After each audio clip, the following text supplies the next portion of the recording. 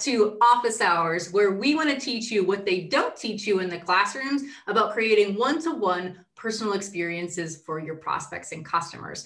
On today's episode, I want to keep going on this thread about content and where content fits in building one-to-one interaction. So who better than to have Jessica come join me from the team over at Movable Ink. Jessica, welcome to Office Hours. Thanks so much for joining. Hi, I'm Kay. Thanks for having me.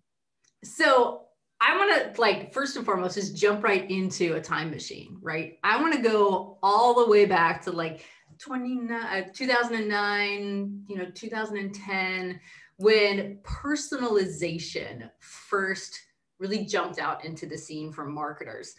Going back to that era, what do you remember of personalization back in 2009, 2010? It's funny. My first marketing jobs were before that, and we really didn't have any sort of marketing automation, email marketing tools. Probably as sophisticated as we got was a mail merge in Outlook. So starting in 2009, 2010, Movable Ink really hit the scene from the email perspective and invented this concept of open time personalization. That was one of the first ways that you could personalize your digital channels based on if you opened up an email on a computer in Boston or on your phone in New York. So that was kind of, I think, one of the exciting and early ways that consumers started to see that brands could at least target the experience a little bit to them. Wow. So back in 2009, 2010, were you part of the team at Movable Ink, or were you a marketer hoping to aspire to use more personalized content? So it's funny, I actually was pitched Movable Inks, I think starting in 2011 and 2012 at another company, thought it was really cool, aspired to, get that technology one day and joined the team at the beginning of 2015. Wow. So 2015, we're now here in 2021. And you're now the VP of marketing at Movable Ink. What has that journey looked like for you? So it's been a really exciting opportunity and journey. Have loved working with the team, grew from about 75 people to over 300, and really got to see the evolution of our product and also the ways that we work with different types of customers. What I love about Movable is that every customer uses it in their own way to make sure that it maps to their strategy, their brand, and what they're trying to achieve. So I've really just been able to see a tremendous evolution in what's happening in kind of the industry overall, and then with our product. That's so cool. I mean, you're right there at the corner, the center fulcrum point of trying to drive better interactions through content with prospects and marketers and sellers. And when I think of personalized, and I go back to my own days when I was in the 2010 thinking about it blew my mind that I could add in a snippet and it would say first name and last name. And that back then, stupid MK of 10 years ago was oh, this is the best it's ever going to get for marketers. They know my name. Yeah, they know my name. This is insane. But now that's table stakes. You can't not get, anytime I get an email that doesn't have that snippet with my personal information on it, I'm okay, automated, done, cancel. But are you seeing the same thing on your end as well too, where the token is what started it all, and now there's so much more opportunity for us? Yeah, absolutely. And I think for both of us, and customers in general, expectations go up every time you have a great digital experience. So I shared a quote Brendan Witcher from Forrester said at our conference: your competition isn't who you compete with for sales, it's every single customer's interaction that your customers have. If they have a great digital experience, that raises the bar for you. So I think from the personalization perspective, marketers need to know that their customers are at a point that if they get something, it doesn't feel relevant to them, they're going to tune out, or they might actually, change their brand their brand loyalties based on, not having a good, solid experience. I mean, you hit the nail on the head, right? It's not, I love that quote, right? It's not your competitors, right? It's TikTok. It's those kids that live in a house in the middle of LA who are creating just crazy bingeable content on TikTok that are vying for your eyeballs of your audiences. And so I'm a terrible host because I didn't also say what Movable Ink does. So could you give us a rundown of how Movable Ink is helping to empower marketers to get those eyeballs and to stop letting the competition of all sorts vie for the eyeballs and time and energy of your consumers? Yeah, and exactly as you said. So we live in a time that attention is scarce and it's an incredibly important resource that your customers can give to you. So Movable Ink started off as an email personalization tool where you could personalize at the moment of open based on brand context, like how much inventory you have or the customer's context. Since then, we've really turned into a tool that allow marketers across a number of different direct channels to create one-to-one, truly personalized experiences based on proprietary data, based on their context, based on things like loyalty status, so that every single touch point that they're getting from a brand is relevant and specific to them. Wow. And one of the, like, when you say touch point, every single touch point, that's a lot in this day and age. I mean, our team alone is managing like 5, 6 different social channels, let alone our, email automation channels, let alone our BDR outbound prospecting emails, let alone, like, the list just goes on and on, but every single one, you can truly get one-to-one with the information you have through your platform. Yeah, any channel that can leverage HTML, you can use Movable Ink to create personalized content. So as of right now, email is still a heavily focused channel for us. Mobile app and push notifications are one that's really emerging as a hot channel, but we've continued to kind of push into, we want to be where anywhere that a pixel is served to a consumer, like aspirationally, we want to make sure that that's a personalized touch point. Wow. So with access to so many different, like, very pivotal moments throughout the customer journey, where does a marketer start? Like, how do they take each one of these? Because I assume not every touch point along the customer journey is going to look the same, it's going to feel the same, or the desired outcome is going to be the same.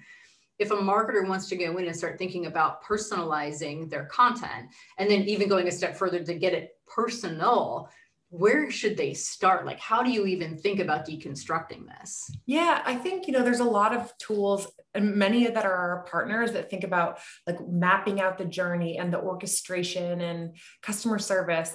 For us, where we really guide our clients is thinking about what's your strategy overall? What are you trying to do? Drive revenue, drive eyeballs, launch a loyalty program, and then what are the pieces of content that your customer is going to experience. We, I'm sure, are managing large tech stacks. These consumer brands that we work with manage, I think average eMarketer said was 17 different tools. So they have an abundance of data available to them on who their customers are and what they're doing, but your customers aren't experiencing that. Like, they don't know all of the cogs in the machine. All they know, and all we know when we get one of these touch points, is what's the content that I got and was it relevant to me? So I think that to really try to break it apart for marketers and to not feel overwhelmed, it's kind of like, let's look at that content and how can we make sure that, let's look at all of the data that we have, but how can I make sure that this email, which is telling MK about a vacation opportunity in Hawaii, is really targeted with, your past behavior and your browse history and kind of all of those things, to bring it together to make sure that in the 30 seconds or less that you're going to skim that communication, that it really grabs your attention with something that's targeted to your interests. That's super interesting. So it's almost as if, like, step one is like data and context, right? It's to get all that information into a centralized spot where you can understand and make sense of what people may want at any given point in time, and use that data as your center axle, if you will, to be able to then inform your content personalization. Yeah, we like to think of ourselves as connective tissue. So we aren't ingesting or, we're not seeing basically your first party data, but we are bringing together your CRM data. We have dozens of integrations in our exchange that are different industry specific providers, things like airline pricing or loyalty points, or we work with Pegasystems, which is that next best action. So we're really bringing together as, the layer that is going to turn that into an experience that doesn't break down the seams. Wow. So as they say in Spider-Man, with great power comes great responsibility. This is very powerful. And as a consumer, I can't say that any one company is like really crushing this. Like they're getting closer and better every time.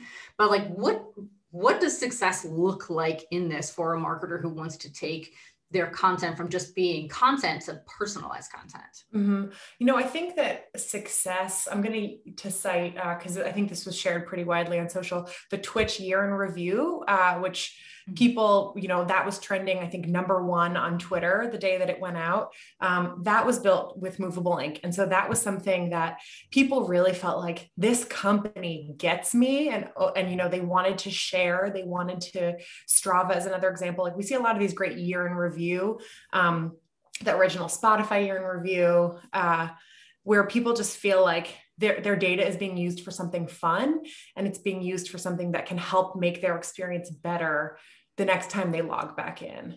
So I think that, there's a lot of different success KPIs that you have from your C-suite leadership, but it's also from the customers getting really excited, wanting to share, feeling like they're understood by a brand.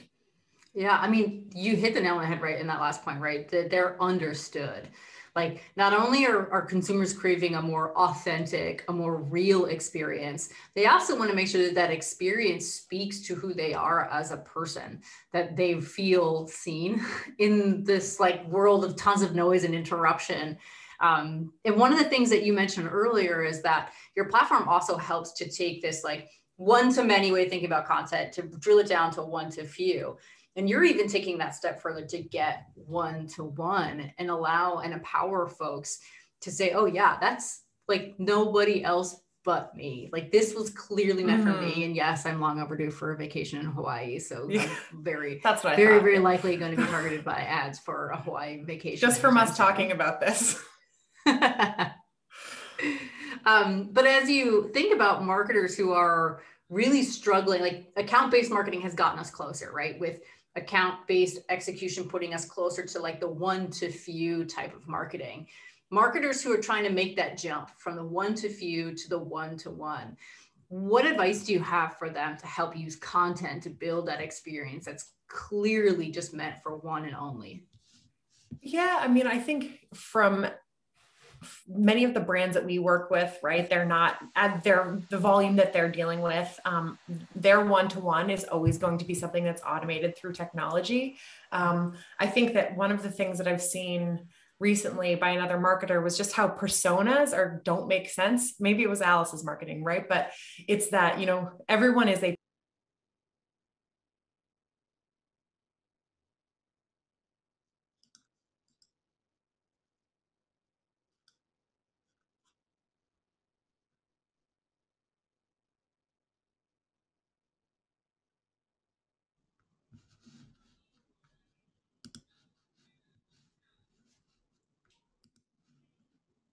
but can we really create a meaningful interaction that way? So I think, prioritization, I'm sure there's more to it, but that's where you start. For the record, we may have been the ones that said person over persona. I think somewhere back in the Alice archives, you can see that. But what I think is also really interesting too, is like this concept of like, you can have a touch, and like touches, I'm like, I don't want to be touched. I don't like to be hugged. Like, torture me all the time on that. But then you can have a touch and nothing can come of that, right? And then you can have an interaction, which in theory, by the definition of interaction, it's bi-directional, right? Mm-hmm. But then you can take it a step further and you can create that one-to-one moment where like, not only did you use this information really well to present with me really great tailored one-to-one content, like you also evoked emotion in me, but like ideally trust, right? Because we're trading the economy of trust these days. And we're also like ideally a net positive, like a happy, like a euphoric almost state out of that experience as well too. Mm-hmm. Yeah, I like what you said about evoking emotion. One of the sales reps that I work with, his name's Jack. He's phenomenal, and he was pitching a ticketing software and actually photoshopped himself going to a Jonas Brothers concert and sent the picture, like sent the photoshopped picture along with, some value add content about how we might be able to work together. And so he ended up, being able to kick off a conversation that way. So I think the emotion is a really important thing. You can like spew details about the things that you've uncovered about them online, but I think also being able to understand like they're a person and this might lighten their day. And that might be something that, you're able to get a conversation going. I think that is such a poignant example, to be thinking about what impact you're making on the other person on the receiving end of your marketing. And I think it's a really good call to action for marketers who, we're so used to high velocity, high volume automation, get it out the door. And we're not always as thoughtful or intentional to curate that experience that it feels like someone spent hours photoshopping themselves at a Jonas Brothers concert. Like we should all be thinking about making content with that much thoughtfulness. Yeah. And I think it kind of also ties to what you said about not liking to be touched. None of us as marketers, we want to think that, okay, I'm just this person's sales target and that's why they're reaching out to me.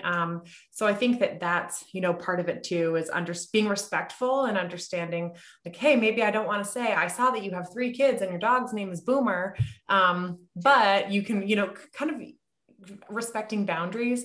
And I think that that's something that marketers can do with a product like ours too, is, balance the digital creep of what I do know, and then what's going to seem like maybe crossing a boundary of like, it's unspoken that there's people are tracking this types of information, but kind of what do you action on? It's so interesting. We hear that a lot as well too. It's like, like personal in and of itself is a very evocative term, because personal is like, what's personal? It's like, that's my personal information.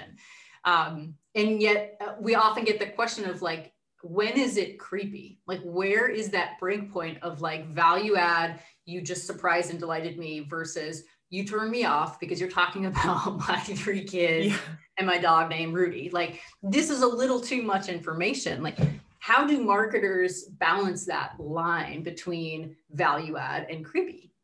I think one of the things is whether it's authentic to your brand. So we worked with a home security provider a number of years ago, and their emails were actually targeted to say like, when you're sleeping at night, your house is protected, and that the kind of changed based on the time of day, but it really worked for them because that was kind of what their brand was, talking about making you feel safe and secure, and kind of a nod to, I don't know what their product was. So it worked. I've read studies that say that especially younger generations like Gen Z and whatever the new ones are, they're more willing to trade. All the way back around now. We got to be Gen A. We're at one of them. But they say that people are more willing to trade off their personal information if they feel like there's a lot of value provided, and they're even more willing when it's tied to the service that they're receiving. So if it's customer service from a brand, or any kind of personal things like a doctor's visit, or they're more willing to part for their information if they feel like it's going to deliver that value.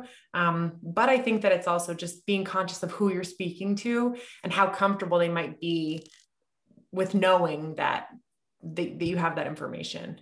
It's so interesting that you also bring up that point about like comfortability and the responsibility that comes into play when you are giving someone your information. You're almost like, the more information you're asking for, the more you're expected to deliver a really exceptional experience end to end. That calls to mind to me like Amazon, like our Amazon is the backbone of this. It's like the 3rd member of our family in our tiny little household. Like, with Amazon has so much information about who we are as people, but they never misuse it in a way that makes my life feel interrupted or disrupted. They always try to find value add ways to enhance my day-to-day because of the information they're gathering about myself and my fiance.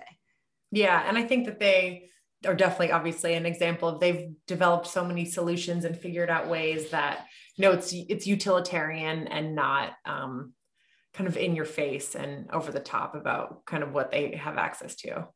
I love it. I love it all. Okay. So going to try to recap all the things that we talked about as well too, to make sure I learned something new about personal experience. And the first and most important thing that we ended our conversation on today is about trust.